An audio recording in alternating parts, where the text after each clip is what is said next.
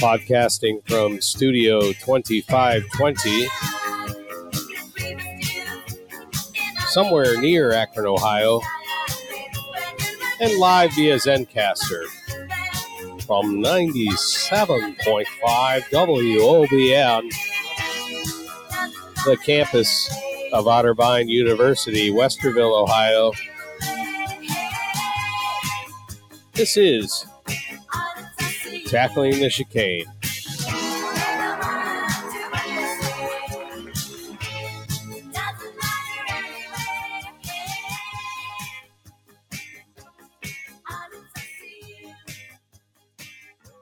And so, yet another episode of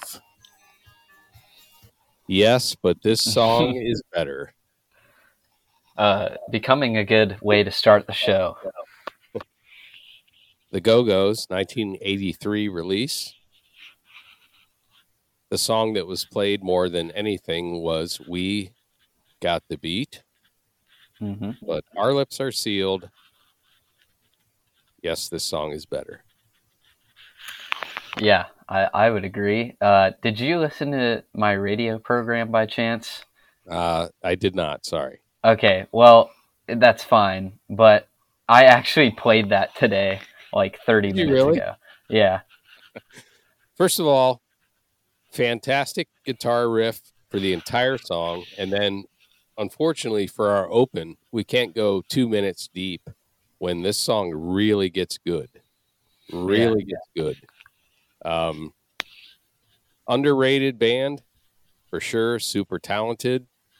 And when I was in the 6th grade, there was no hotter 4 chicks in existence. So, well, there you have it. I was playing. I did a show of female-only artists. That was like the theme. So the Go-Go's were on there, and I went with Our Lips Are Sealed. So nice. Apple doesn't fall too far from the tree, as they say. I guess. And so it goes, right? Yeah. Well, let's get down to business because we've got 2 pretty big segments coming up. It doesn't often happen where you get 2 kind of huge events to get ready for a show. We're actually reversing our usual format, sort of like what we did for the World Cup final reaction. We're going to start with soccer first, and only one game that we feel, or at least I feel, kind of stole the show, and that's the Scottish League Cup final. And then in the F1 segment, I don't think I have to hype that up at all. It's race weekend, and first race of the year in Bahrain, and we are going to preview that and sort of the season ahead. So should be a pretty exciting episode. Yeah, and I have to admit that we probably didn't communicate, of course, out of town this weekend or past weekend, and didn't realize that this Rangers v Celtic game was Sunday morning. And had we concurred, maybe we could have made it up to McIntyre's to see it. I saw some posts of the Allegiance up there, which would have been really cool. It would have been fun, but we definitely still have some opportunities to go up there. The league campaign continues, and Celtic also still alive in the Scottish Cup too, and that's getting down to the business end. Quarterfinals 2 weeks from now, I think, or maybe the week after this. But why don't we sink our teeth into this match? First trophy handed out this season in Scotland starts with the League Cup. And it looked like kind of straight from the beginning of this tournament that Rangers and Celtic were on a crash course to meet each other in a big final, and that they did. Initial impressions, just atmosphere-wise, or just the build-up to this match for you? venue was fantastic. Right from the first kick, just electric atmosphere. Mm-hmm. Um, very quick pace to the game, and that's the kind of soccer that I can watch is the quick pace games, and this one did not disappoint all the way through the end of it. Just super. I love to watch soccer in its best form. I don't like ticky tack soccer, but this quick pace game had me reeled in basically from the get go. And Yeah. this was one of the ones where I was on the edge of the sofa pretty Mm-hmm. much the entire time, rather than being laid back and Yeah. maybe checking my phone. Mm-hmm. But yes, just, I have some notes here, just Jota threatens 2 times within the first 8 minutes, just rippers, Mm-hmm. trying to make shit happen. And then Rangers start pressing around the 13th minute, right back at it. Mm-hmm. Yeah. I think one of the big elements of anytime a Glasgow derby happens between Rangers and Celtic, you forget sometimes just how finely balanced these two teams are when they play each other. I almost every time now. In the first time they met this season in the league, if you recall, Celtic won 4-0 at Celtic Park. But usually, the games are really, they're on a knife's edge, truly. And Celtic started the match sort of like how you'd expect them to, and how we've come to expect them to play under Postecoglou.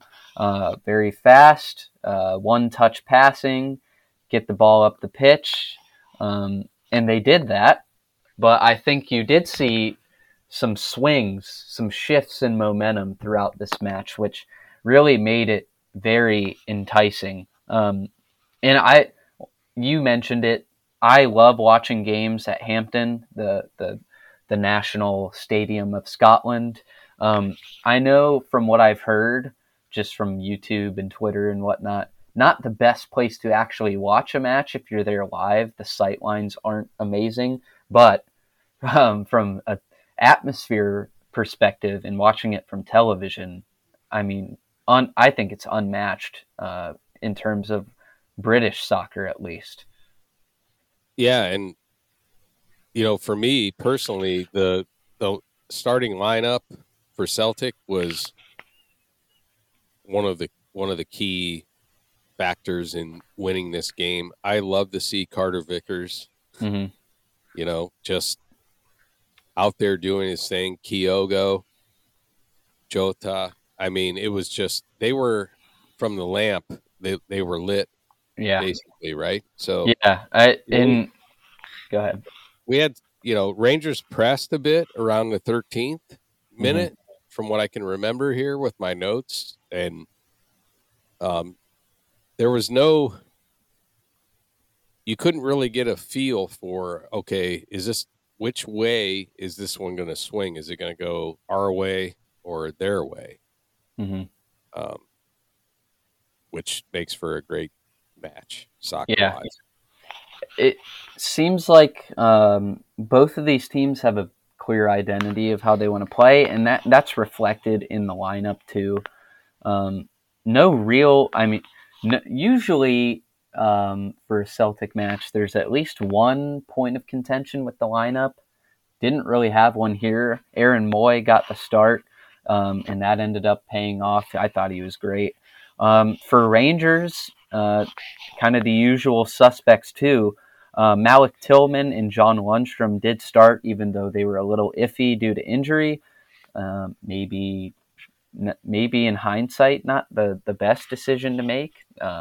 Especially Tillman hadn't practiced in, I think, like 2 weeks up to that point. So I think you could see points where Rangers did maybe look like the team that was more tired, maybe wasn't as physically in shape or disciplined.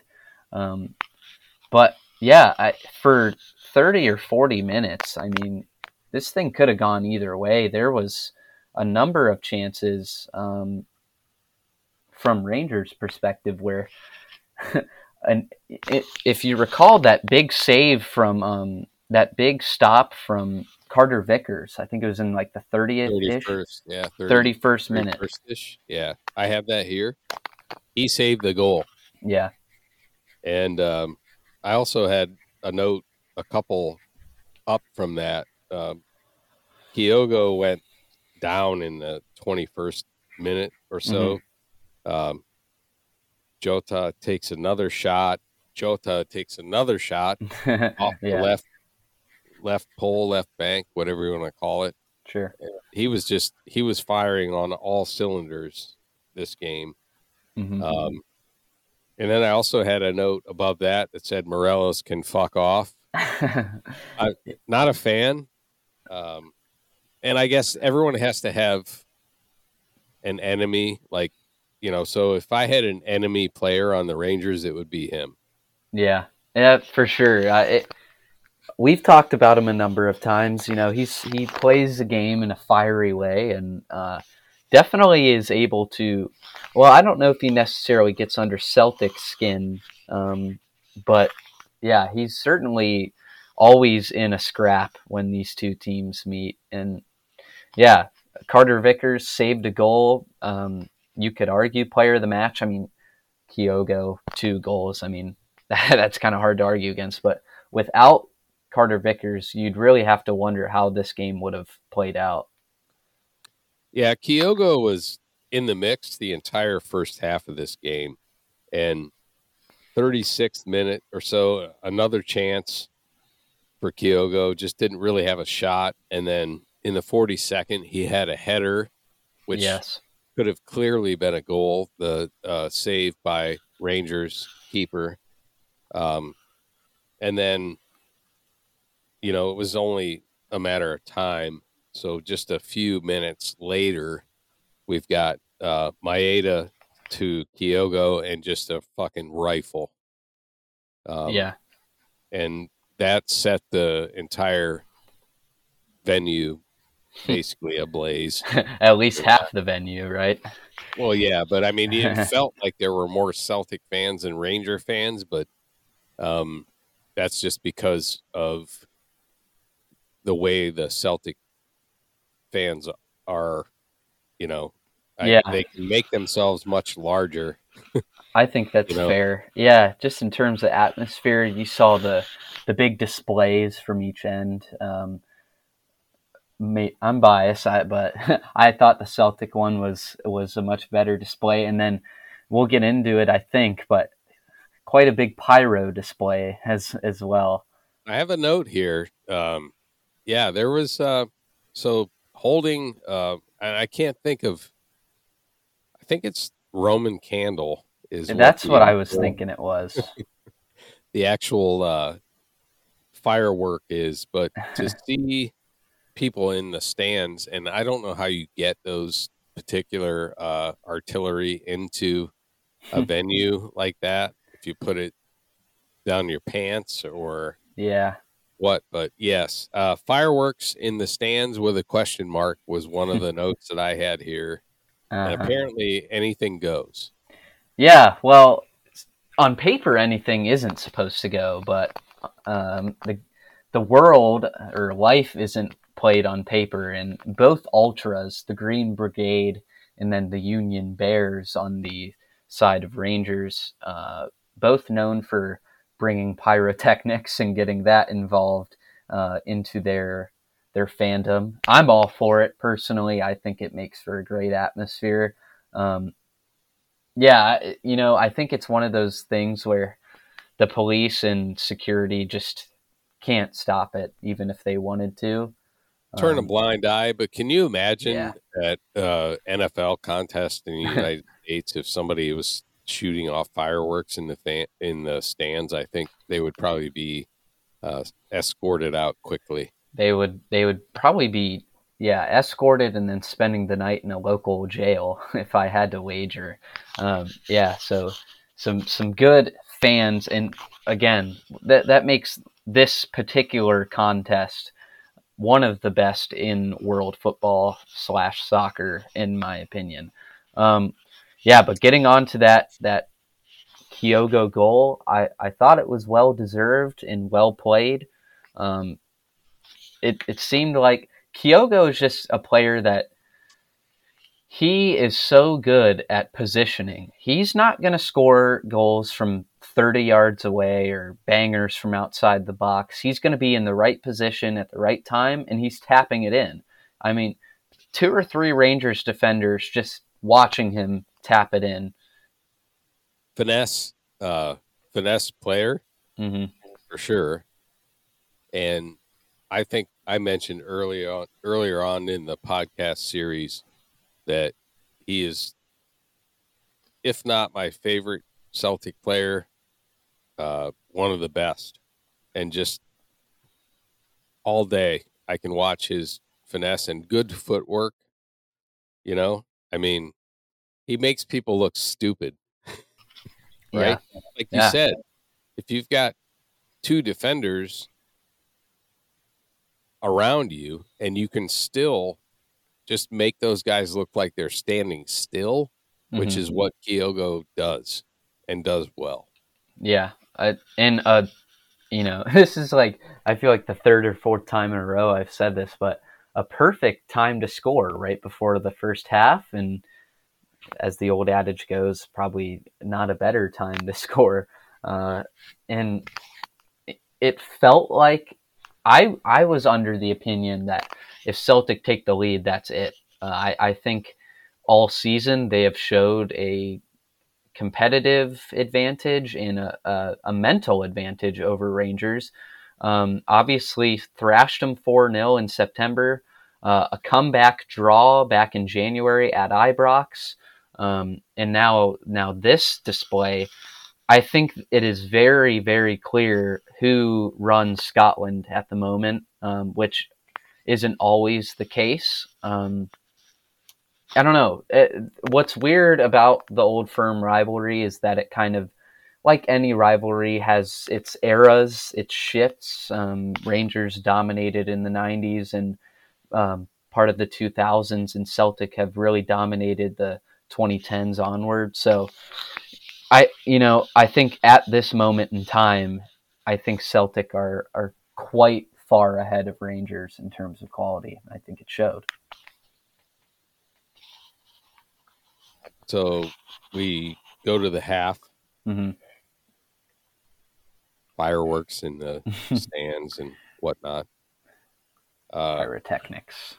Rangers off the post in the 50th, or a hard shot. I mean, it could have went either way, but it did bounce. Yeah. And then Lindstrom gets a yellow card, and then the cards start to fly Yeah. after that.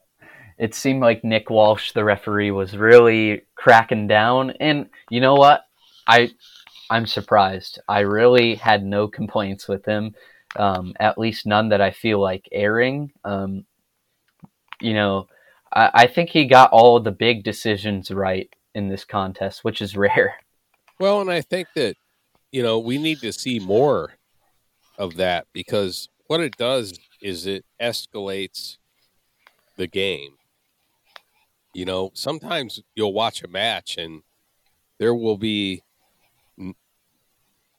few calls to no calls and no cards. Yeah. If you throw a card up as a referee, it only excites the opposing team, I think, personally, and it excites the fan base a bit. So it's weird because the way these games are called are so different from match to match. You can have a match where the referee doesn't even seem like he's existing, Yeah. and then in other matches, it's different. And what I've noticed is when cards are thrown, it seems to kind of elevate the game and the atmosphere for whatever reason. Could be Yeah. just my personal opinion. No, I think that's fair. Yeah, but it is it the yellow card certainly did begin to fly a little bit there, especially towards the end when a lot of tackles came flying in. Right after that Rangers chance, pretty much, which again, Rangers as well as Celtic played, I think maybe a little unlucky not to come out with a different result, at least to the point where maybe we're playing extra time. Hit the post there, and for as good as Celtic played, there were a couple moments where defensively, it seemed like they were inches sometimes away from conceding like one bad pass or moment, and it's a completely different game. Then in the 56th minute, we get Hyogo's second on the day to make it 2-0. Sort of another just tap in. Right place, right time. I can't recall. Hitate. I'm sorry, yeah. Hitate to Kyogo. Okay, yeah, that's who I was. The assist comes in from the left side from Hitate, who was a machine in the midfield, it's fair to say. And at that point, you're feeling pretty good if you're Celtic. And I also had a note that Starfelt played an excellent game. I mean, he really made some defensive moves and changed the possible trajectory of Rangers offense many times in this game, at least 3 times that I have noted here. And just he's kind of a background guy, right? So he's not a Jota or a Kyogo, but he's just kind of there. And like Carter Vickers, I mean, Carter Vickers, when he's on the pitch, I have much, much more confidence in this Celtic team. Oh, absolutely, 100%. And I've said that many times. Yeah. For what it's worth, he brings a flavor to the offense and defense. You got to have him out there, right? Yeah. When the games are big, you want Carter Vickers starting. Yeah, absolutely. There was a period where he wasn't playing. I think he picked up a small injury early on in the season, and it was noticeable that Celtics defense was a lot leakier without him. And I just think, like you said, he's just a general. He commands the pitch, and he's kind of a steadying force for the Celtic defense. That second goal came like right as Rangers were trying to make this triple sub, which I think Michael Beale, their manager, could see the way the game was going and was looking for potential ways to, I guess, kind of change the way the game was being played, try to get more momentum towards Celtic, or towards Rangers, sorry. And he basically changes out the whole midfield after that second goal. Tillman comes off, Lundstrom comes off, Glenn Kamara comes off.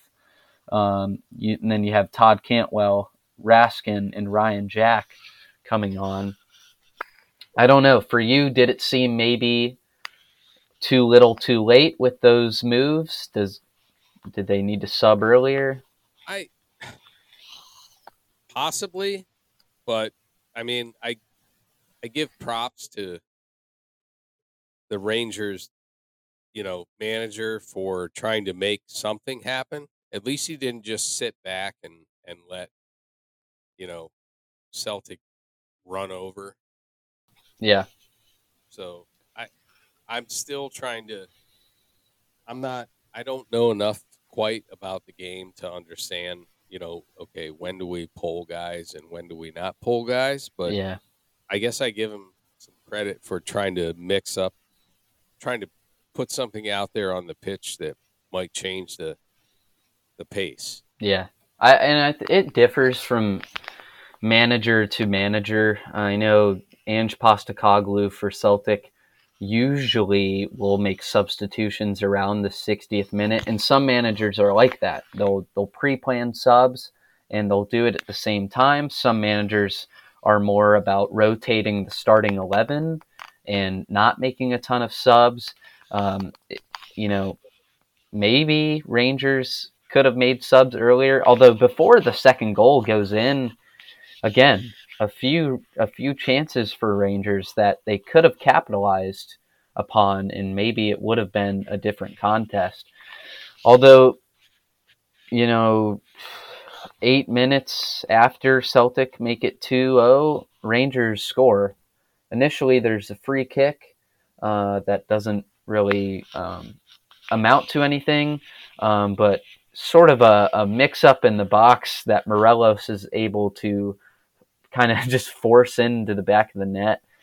And I feel like Celtic, if there was one thing I was not totally in love with, their defending of set pieces could have been a lot better, and I think that showed with the goal that Rangers scored to make it 2-1. And at that point, you're thinking, well, we really have a game here, and it would be bad. It would, being Captain Obvious, it would definitely be bad to blow a 2-0 lead right now. Yeah, and as we know, a 2-0 and then a goal scored changes the entire attitude of the game. So, I mean, we've seen this happen many, many times where a team will come back from 2-0, score a goal, and then goals beget goals. So I always get nervous because, Rangers score, and then I'm thinking, okay, they may score again, right? And what the last thing I wanted to see was a draw in this game. 30 But I extra also minutes. think Celtic would have probably let's say it had gone 2-2. Mm-hmm. I feel like Celtic is the kind of team that would have just pressed on to the point where they were. I felt like from about the 10th minute of the second half of this game that Celtic was not going to lose regardless. Yeah, that's kind of how I felt. I was like a little worried, but Celtic haven't blown a lead in Scotland this year ever in this season. And I didn't really see a ton of indication of that happening. It was a really scrappy goal from Rangers, one that sort of just came out of nowhere almost, like they just manufactured it. It does change the complexion of the match, but I think in a cup final, you might play a little differently from how you would in the league. I think in the league, if Rangers would have scored, Celtic would have had no problem just keep attacking. Not to say that they never came to an attack, but keep playing their true style of play. I think they sat back a lot more the last 30 minutes. And you could see that. I mean, the whole defense for Celtic was getting stuck in, and there were a few chances for Rangers here and there. Alistair Johnson for Celtic was huge at right back, throwing in tackles and clearing balls and getting counterattack started for Rangers. So I don't think the match was ever truly in doubt for Celtic. Yeah, and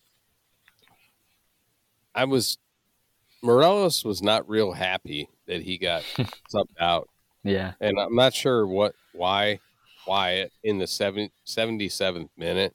Yeah. I mean, we've got just 13 and whatever the overage was. It might have been 4, maybe 6 minutes of extra time, but don't pull him. Yeah, that was if I was a Rangers fan, I would have been super pissed. Yeah, and I think a lot of them were, just the way that this game was managed by Michael Beale. I would say you're pretty much spot on with that. And it didn't make a lot of sense. Why are you taking off the guy that scored the goal for you? I mean, sometimes it's not only that, but he's the Lightning. Yeah. So you're gonna fucking put him on the bench? Why? This game is way more important than, I mean, pulling him off when he was clearly not ready to come off the pitch. That was a mistake. Yeah, absolutely. No, I agree for sure. Um, the last 30 minutes of this match were pretty much Celtic putting up a brick wall and Rangers trying to pick away at it, and obviously they never were able to breach that. Any thoughts on sort of the last third of this match or so? Just, I mean, it still was very quick pace, even though a lot of times we'll see a team like, if Celtic had set back and just kind of ticky tack bounce around. I didn't see that. I thought there Mm-hmm. was still a lot of attacking going on all the Yeah. way through the end. Well, yeah. Um, Haksabanovic had that chance that I thought for sure was going to make it 3-1 with like a minute to go. So there were yeah. definitely a So couple of they, chances. they didn't lay off the throttle, which I love to see. I hate when a team goes up by 2 and then just kind of, you know, bouncing around and bouncing around. Yeah. No, this was one of the better matches of the season for me. Um, just a great atmosphere, good soccer, good football, whatever you Mm-hmm. want to call it. Just good from get. I like I said, I sat on the edge until the 90th plus Yeah, because for sure. I just felt like there's even in extra time, I felt like the Rangers were still trying to attack and make possibly make it 2-2. Yeah. Yeah. It was an awesome match and an awesome day to be a Celtic fan if you are one, and condolences to Rangers, I suppose. Um, the post game scenes were pretty cool. I don't know how much of that you watched, but the Celtic end was going crazy. Ange Postecoglou firing up the fans.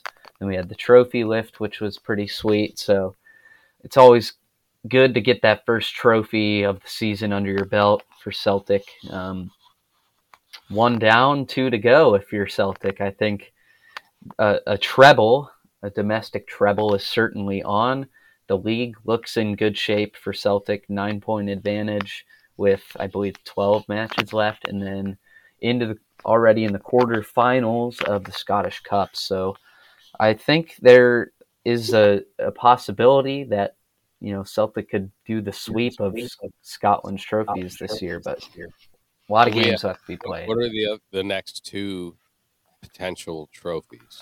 So the most likely that's going to happen is the league title, the Scottish Premiership title, 9 point advantage. Like I said, um, I don't really see Celtic losing that lead at this point in time. Um, I've just seen no indication. I mean, they've lost one time in the league, so Yeah. I don't see him dropping 9 points from here to the end. And then you have the Scottish Cup, which is a knockout tournament similar to the League Cup, but just a little different. And there's 8 teams left in that, and it's a pretty favorable path to the final for Celtic. So, actually a pretty tough match against Hearts away in the quarterfinal.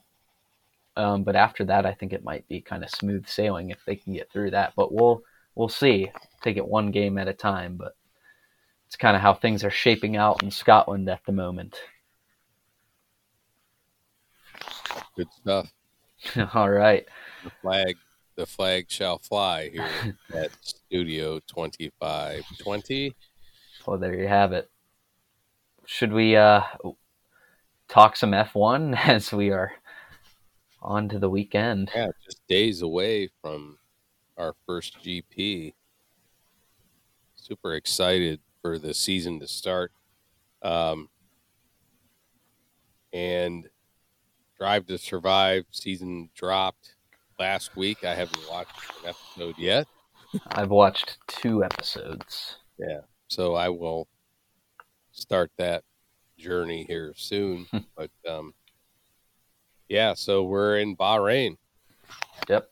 and everyone has their liveries, new liveries flying, drivers shuffling around a bit. And I have to say, because Williams has a U.S. driver. That might be, and of course, I always go Haas first, but I think I might be a bit of a Williams fan just because of the U.S. driver. Yeah, I mean, hard to argue against that logic, I'd say. Um, I don't know what he's going to do, yeah. but I feel like they're kind of been re-energized a bit. Just the livery looks good. The you know, let's just not be in the basement. If they can be mid pack, I would love. My prediction this year is that Williams will be mid pack Okay. and maybe just behind Haas. I just don't want them to be a basement team like So they were last year. I've prepared my predictions for the championship. Do you want me to go through that and then we can kind of preview the race, or how Sure. do you want?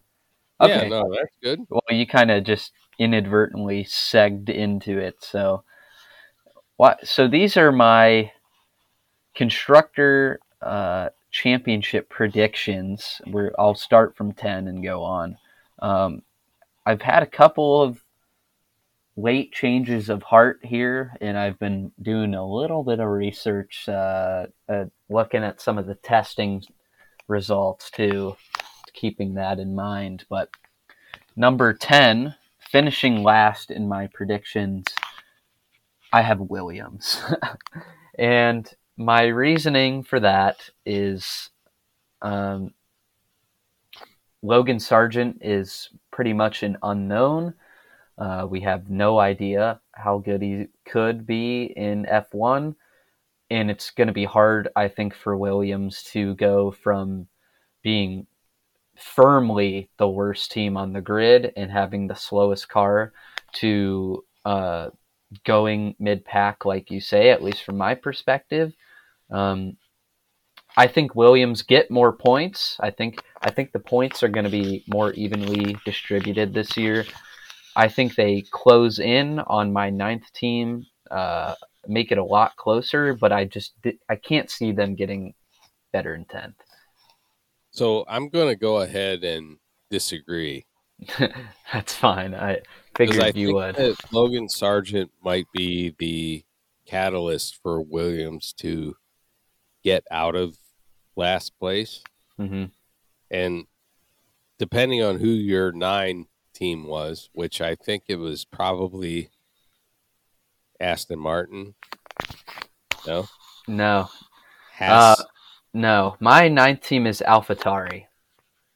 Really? Yeah.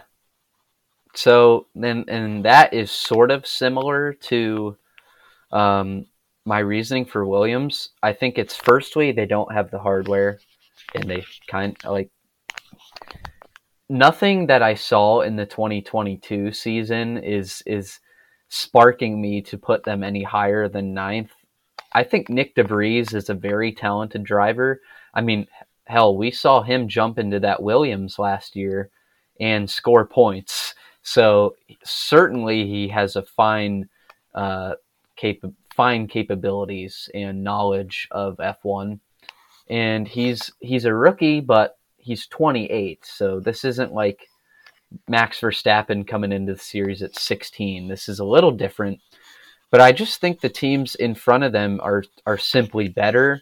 And we've talked about it before, but I think being that sort of farm team for Red Bull just kind of puts a ceiling on how far they can go. And honestly, to be blunt, I don't think Yuki Tsunoda is a very good driver. So I wouldn't disagree with that. mm-hmm. You might be right, but Yeah. I think that I really think Williams has a shot this year, and that's just my opinion. Okay. So we'll see. Yeah, no. Eighth for me is Haas. Eighth place. So no changes in the bottom three for me this year. I think Haas are of the, I guess, sort of back markers, definitely the best team of those. Look, we know Kevin Magnussen is very talented. He acquired a, a decent points haul last year, and I think he'll improve on that this year. Um, and Haas will rely a bit on Nico Hulkenberg as well, who is definitely more experienced and I think just less likely to, blow up machinery than Mick Schumacher is. I think Haas will be a lot or better. or split a car in half. Yeah, exactly. I think Haas will be a lot better this year, but I just don't see them getting higher than eighth. Um, what say you about Haas? Do you have anything about them? Well, I think Hulkenberg coming in is going to change a bit of the landscape at Haas. Um, I think he's a go-getter. He's a real tenacious driver, and what we need to see from them, especially in qualifying for Bahrain, is we need to see a dog,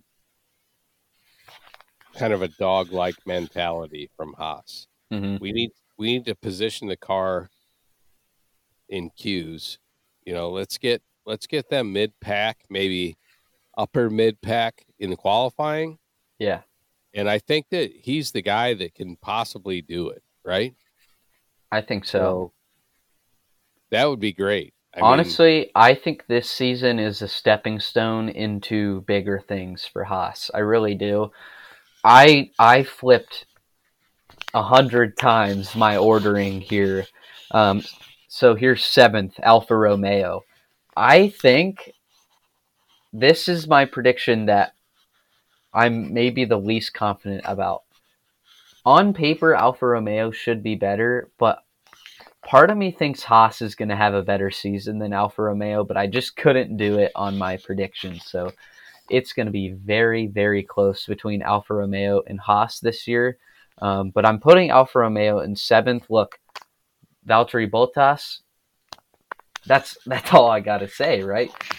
Of the four drivers that are between Alfa Romeo and Haas, he's I think by far the best, and he showed that last year, acquiring quite a few points early in the season when Alfa Romeo were not in a tractor because they were terrible towards the end. But mhm. um, I think they'll get sort of their shit together a bit more and have a more level campaign. I think we're not going to see them bottoming out. Well, and we shall see if the Ferrari powertrain gives these teams fits as it did last year. We had a lot of PU failures Yeah, last year. absolutely. So that's a big factor. I don't disagree with your seventh place pick. And I've been a Bottas fan for a while. I think he's a very tenacious driver. Uh, Joe Guan Yu, nah, Yeah, that's how I can take him or leave him. He was a rookie last year, so maybe he can improve upon that, but I wasn't really blown away by what I saw from him. I think Bottas was pretty much carrying most of the weight there. So 6 has to be Aston. Six is Aston Martin, and after testing, I have never seen a hype train quite like this. They were strong in testing, and instantly the journalists, the pundits, the YouTubers, I mean, just hopping on that Aston Martin hype train like you wouldn't believe. Well, because of Alonso, Absolutely. And they were strong in testing. They really were. and Stroll can take a fucking walk as Well, far I as mean, I'm concerned. he'll never not be on that He team. wrecked his bicycle and Yeah. he's Almost wasn't fucked ready up to go. physically. So he claims he's going to be fine, Yeah. but I'm not a fan. I mean, I've never been a fan of Lance Stroll. I think he's a buy-in because Daddy has money, Yeah. but we'll I see. you know, he that's true, but I still think he's talented, and more talented than Joe, Yuki Tsunoda, um, Nick DeVries, maybe. I still think he's more talented than a few drivers on the grid, regardless Sure, of if Dad paid his way in. And he's experienced, and that is something you have to take into consideration. Look, Fernando Alonso has proven that he can get into anything and drive it to being competitive. He was pretty damn good with Alpine last year. Obviously, he's won 2 world championships. I think Aston Martin were really starting to find their true form at the end of last season. Of course, they had Seb Vettel then, but um, I think they really are going to close the gap on Alpine and McLaren. Um, and I think this is an exciting season for Aston Martin. I really do. so what say you for your next position? Would this be 6th, right? This will be fifth Yeah. place. And I'm making a late decision to change it because it's just not looking right on the page that I have it. For fifth place, I'm going with McLaren.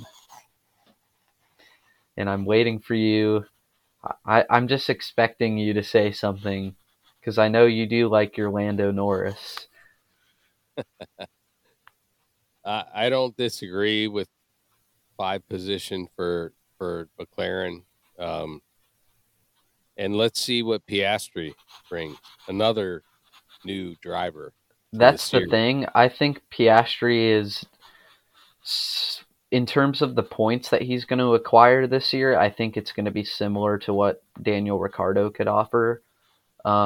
So I think once again, this is the Lando Norris show, and they apparently were pretty damn bad in testing. And I'm not going to lie and say that I watched it, but from what I'm reading, they really, really struggled with this first iteration of their car. I think this might be a team that, as the season goes on, will get better, but they might put themselves in an early hole here. So what's interesting is they're running a Mercedes powertrain, Yeah, and they should have a leg up on the other sub 5 teams. yeah. They should, but we've also seen McLaren struggle for various reasons, and I think Piastri injects a bit of newness to the team, and I Lando Norris, he's a great driver. I would love to see them do something, make a possible splash. hmm But we will see. I After. just I'm more confident in my fourth team, which is Alpine. I think anyone could have figured that one out. You know, it's going to be different without Alonso, but I just think the hardware, the car is a lot better than what McLaren has to offer at the moment. Um, Pierre Gasly on the team now, interesting dynamic. 2 Frenchmen, an all French team, if you will, with Esteban Ocon.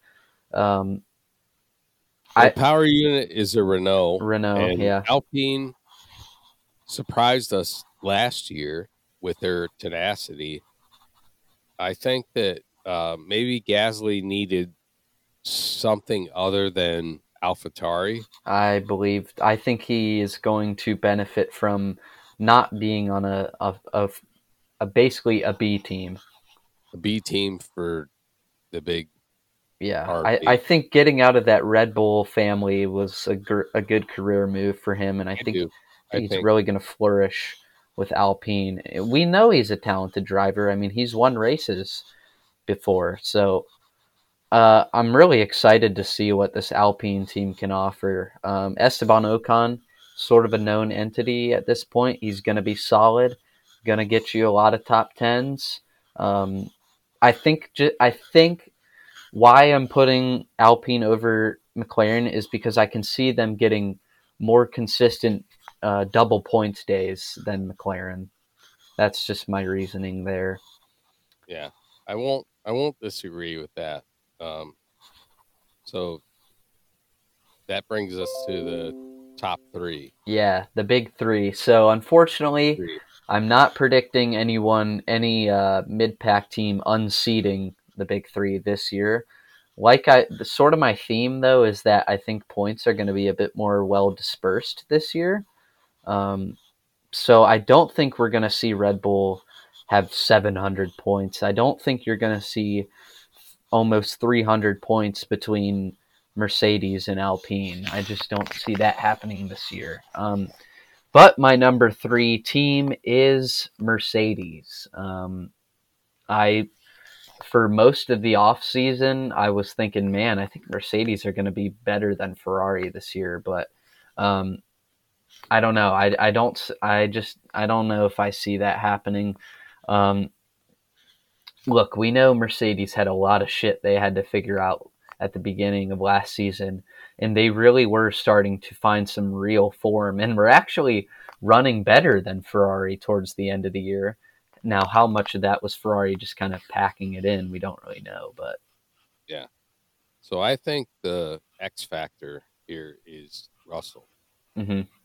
And I believe that actually Mercedes is going to slot two Okay, over Ferrari.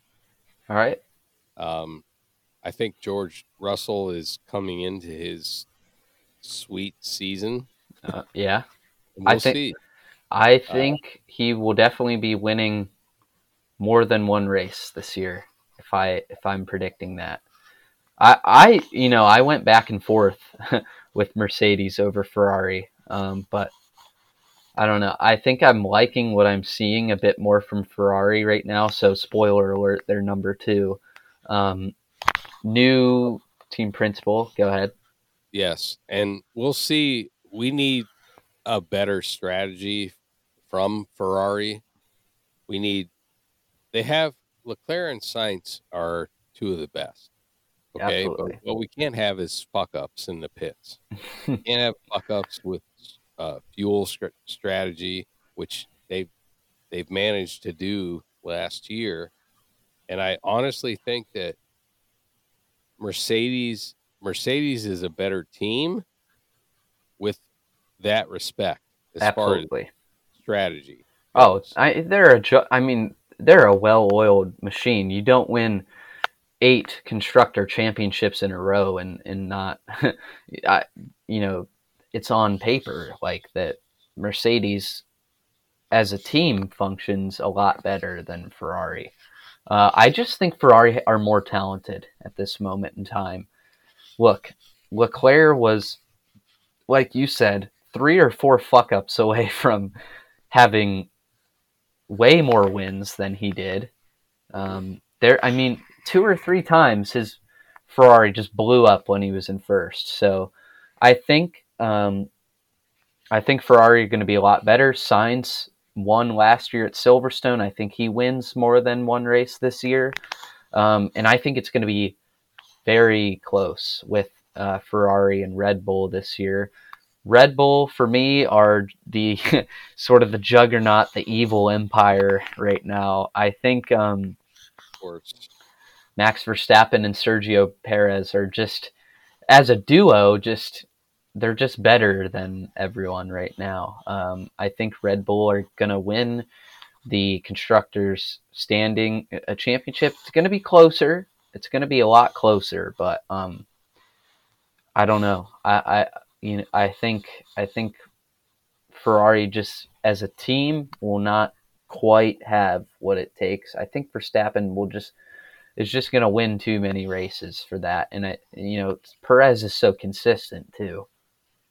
well, they need to figure out um, their fucking each other Yeah, driver strategy that they had last year.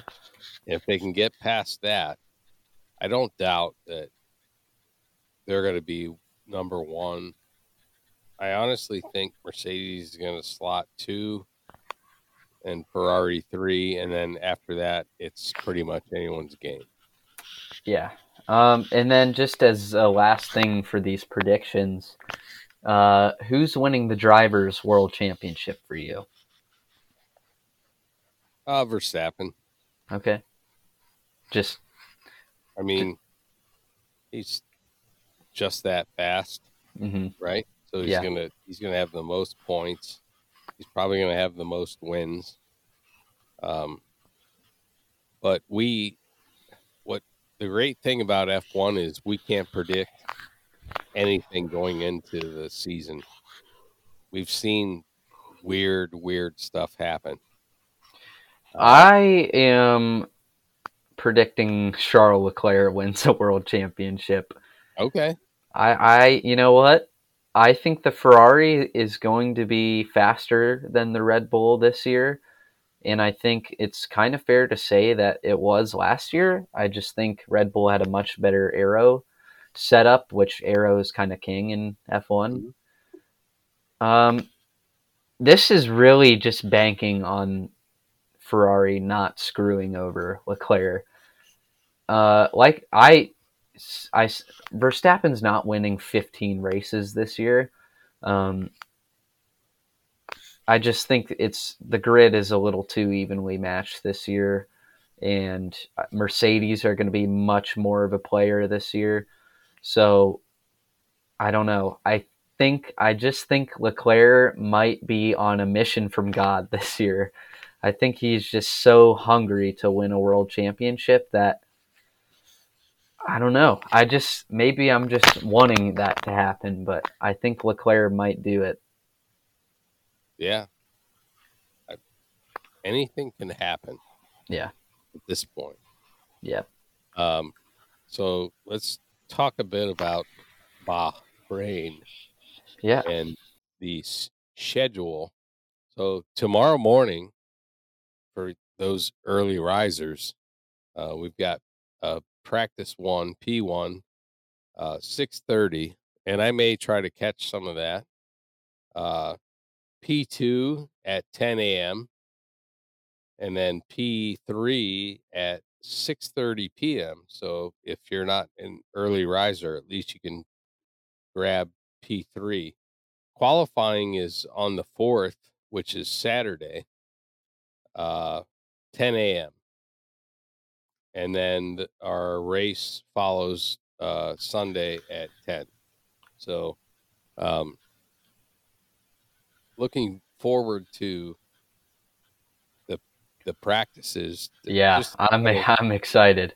yeah, just to kind of gauge, the last weekend with the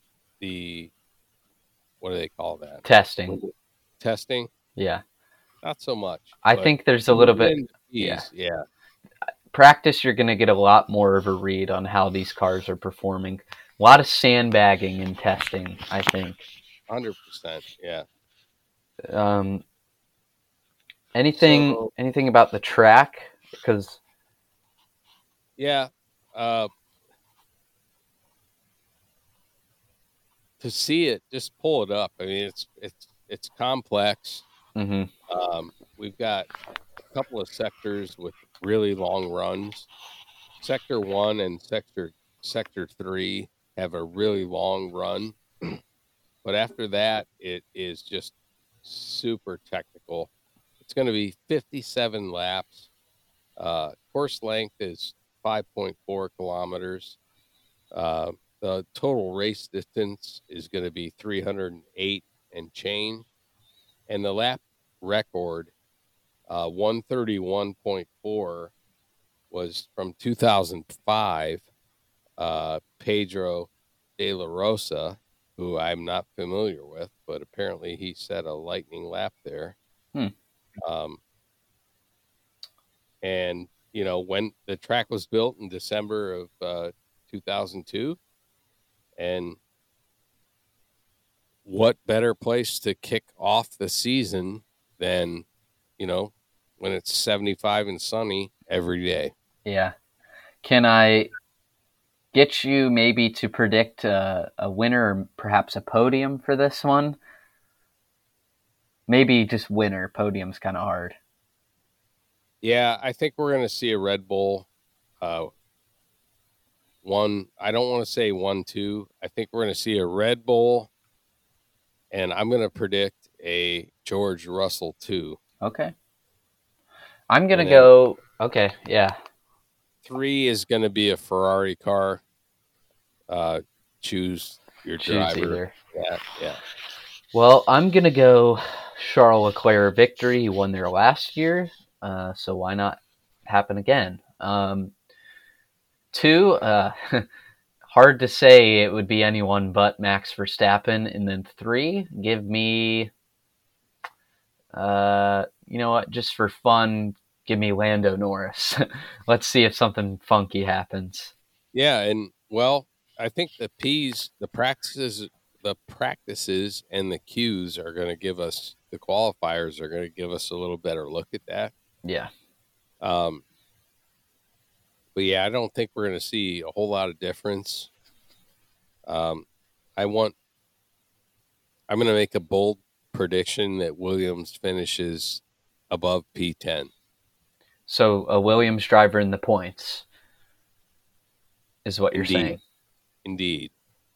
All right. Well, we will just have to see. We are, 9 hours away from practice session 1 and 2 days away from, 2.5 days away from the big dance. So should be a lot of fun.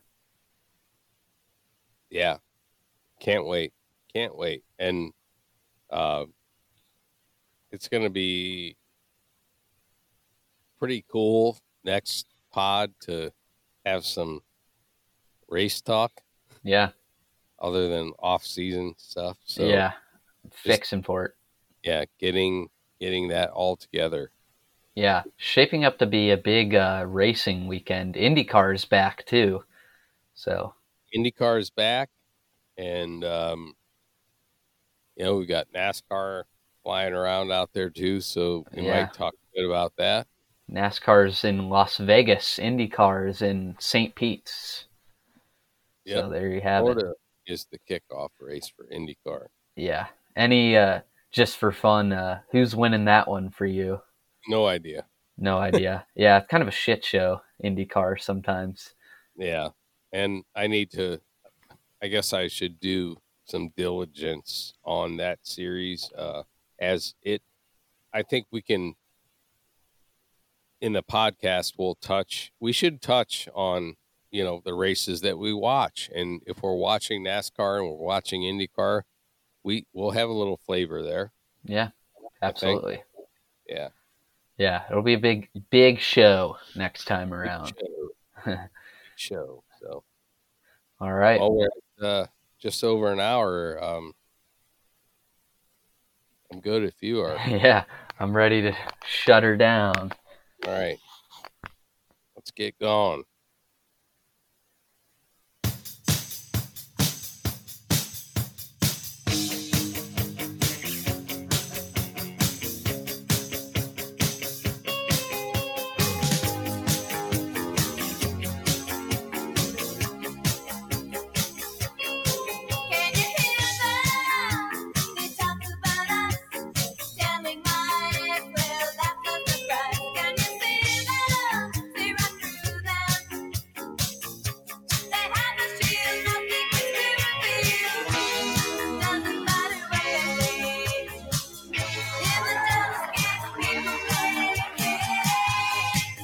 For executive producer